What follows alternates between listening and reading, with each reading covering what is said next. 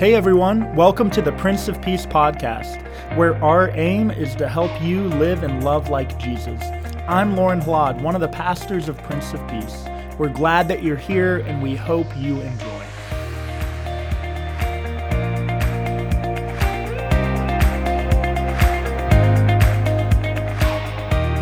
Hey there and welcome back. This week's sermon was preached by Pastor Jonathan Eilert on the third week of Advent. It was a pretty special sermon for our community as Pastor Jonathan shared about his first grandchild who was just recently born. What an appropriate theme and image for us as we continue to prepare for the Christmas celebration. I hope that you enjoy this week's sermon. And without further ado, here's Pastor Jonathan. Grace, peace, and joy be unto you from God the Father and our Lord and Savior, Jesus the Christ. Amen. It's the third week of Advent, and I'd usually be focusing on John and his message in our gospel lesson for today.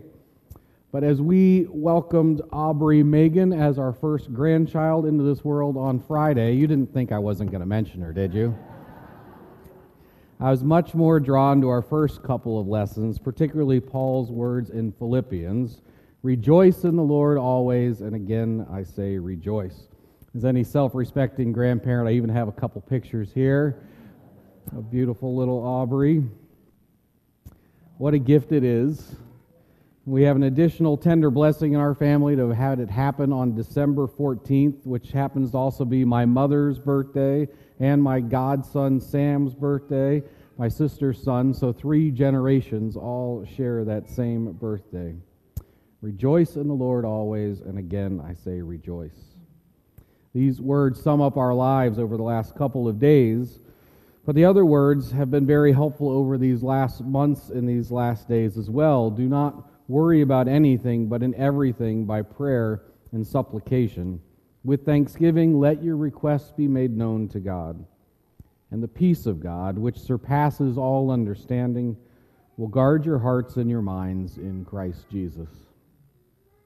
These have been challenging months, worrying about our daughter and how she'll navigate the challenges of being a single mom, trying to finish her education while raising an infant.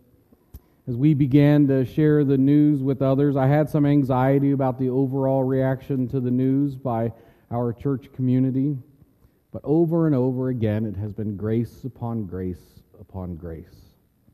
We received nothing but overwhelming love and support again and again from friends and family and this congregational family, right down to the care that she received in the hospital, going from one Prince of Peace doctor caring for Margaret throughout the delivery to another doc taking care of Aubrey now as she prepares to go home.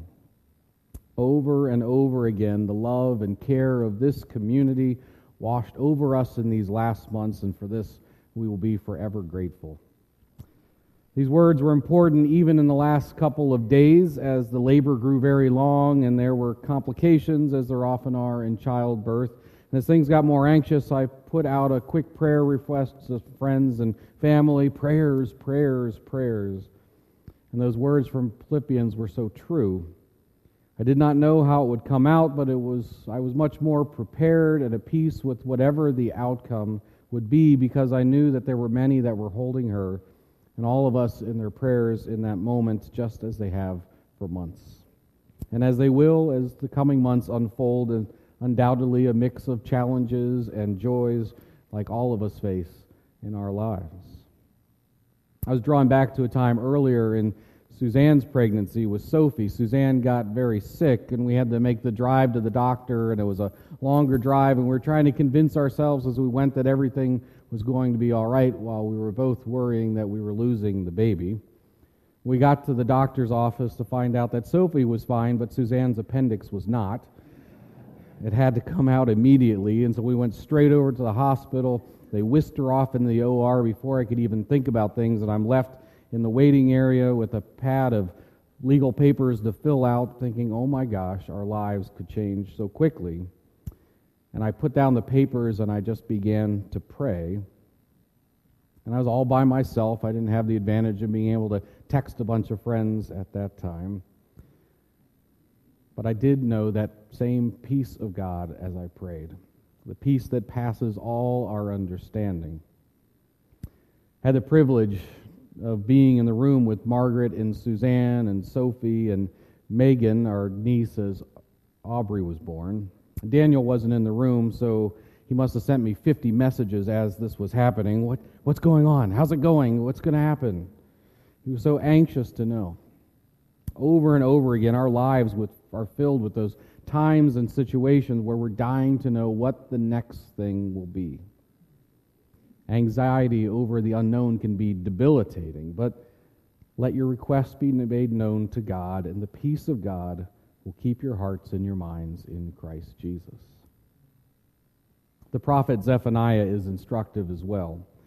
The biblical professor Jim Hahn describes the passage this way. He said, precisely at a time when there is no ground for optimism, Zephaniah dares to hold that things will take a radical turn for the better. Thanks to the Lord. And building on the gleam of hope, the prophet bursts into songs of joy in verses 14 to 20. The world is a total mess, but though the people have failed God, God will pull them through. I'm certain that all of us can relate to needing words such as this during discouraging times and challenges in our lives. This whole season of Advent reminds us that we have a long-term God with a long-term vision for the world. The world is often like Margaret in describing her delivery. She said somehow the longest, most traumatic day of her life suddenly turned into the most joyous day of her life. We adopted a vision statement for our congregation that is a reflection of our belief in an Advent God. We believe that God is restoring the world with grace and peace. God is in the business of restoration. Things will fall apart. We will have difficult times believing that things can move forward towards life. But we as the church always stand with the words of the prophet Zephaniah on our lips. Our God will save the lame and gather the outcast. Our God will change their shame into praise and renown in all the earth. At that time, our God will bring us home when God restores our fortunes before our eyes, hope-filled restoration, even in the face of impending desolation. Zephaniah could see the impending doom that was coming to Judah. Opposing forces were gathering around. The northern kingdom had already fallen. It seemed that this was coming for the south as well. Zephaniah had words of warning, but they were followed by these words of hope. Turning our backs can lead to desolation, but our God is a God of forgiveness, grace, and love. Our God is a God of restoration. Good news and hope are always waiting on the other side when we come back to God. This is a message that we hear time and time again throughout all of Scripture. It's the message of John the Baptist. Repent and believe. Believe in the one who is making all things new. Believe in the one who is reshaping the world with justice, peace, and love for all. The third week in Advent is always my favorite, especially this year. Historically, it's remembered as Gaudete Sunday, an old French word meaning rejoice. Advent was begun as a penitential season, another season for us to follow those directions of John the Baptist and do the introspective work that we need to do when we're veering from God's vision of the world and to turn back again in God's direction. But Advent's different than Lent in that it's a shorter season, which means that anticipatory hope is always evident right around the corner. In the Advent, we do have a practical lessons in patience, waiting, stopping from our perpetual plodding ahead to see the signs of God incarnate that are breaking in among us every day.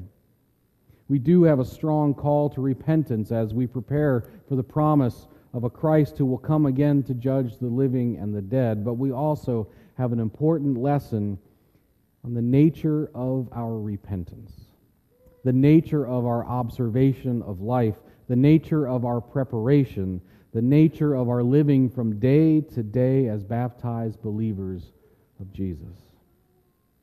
We are reminded in this third week that in addition to the call for repentance, the Advent message is of a good and gracious God who has come among us in Jesus and continues to dwell among us now and is coming back again. So as Christians, we can never then be too discouraged, for we always live lives of anticipation, rejoicing in our suffering because the Lord is truly near. You may feel like you are in the midst of the most traumatic, most difficult period of your life. Or maybe you're like me right now and feeling like you're on cloud 9 today. Undoubtedly, most of us find ourselves somewhere in between as life's joys and challenges cause us to daily move along that continuum. Wherever you are in the journey, hear words of hope and promise for today and for all of our time. Rejoice in the Lord always. Again, I will say rejoice. Do not worry about anything, but in everything, by prayer and supplication with thanksgiving, let your requests be made known to God. And the peace of God, which surpasses all understanding, will guard your hearts and your minds in Christ Jesus. Amen. Thanks for tuning in to the Prince of Peace podcast. I hope that today's message has brought comfort and inspiration to your life. Have a great rest of the week.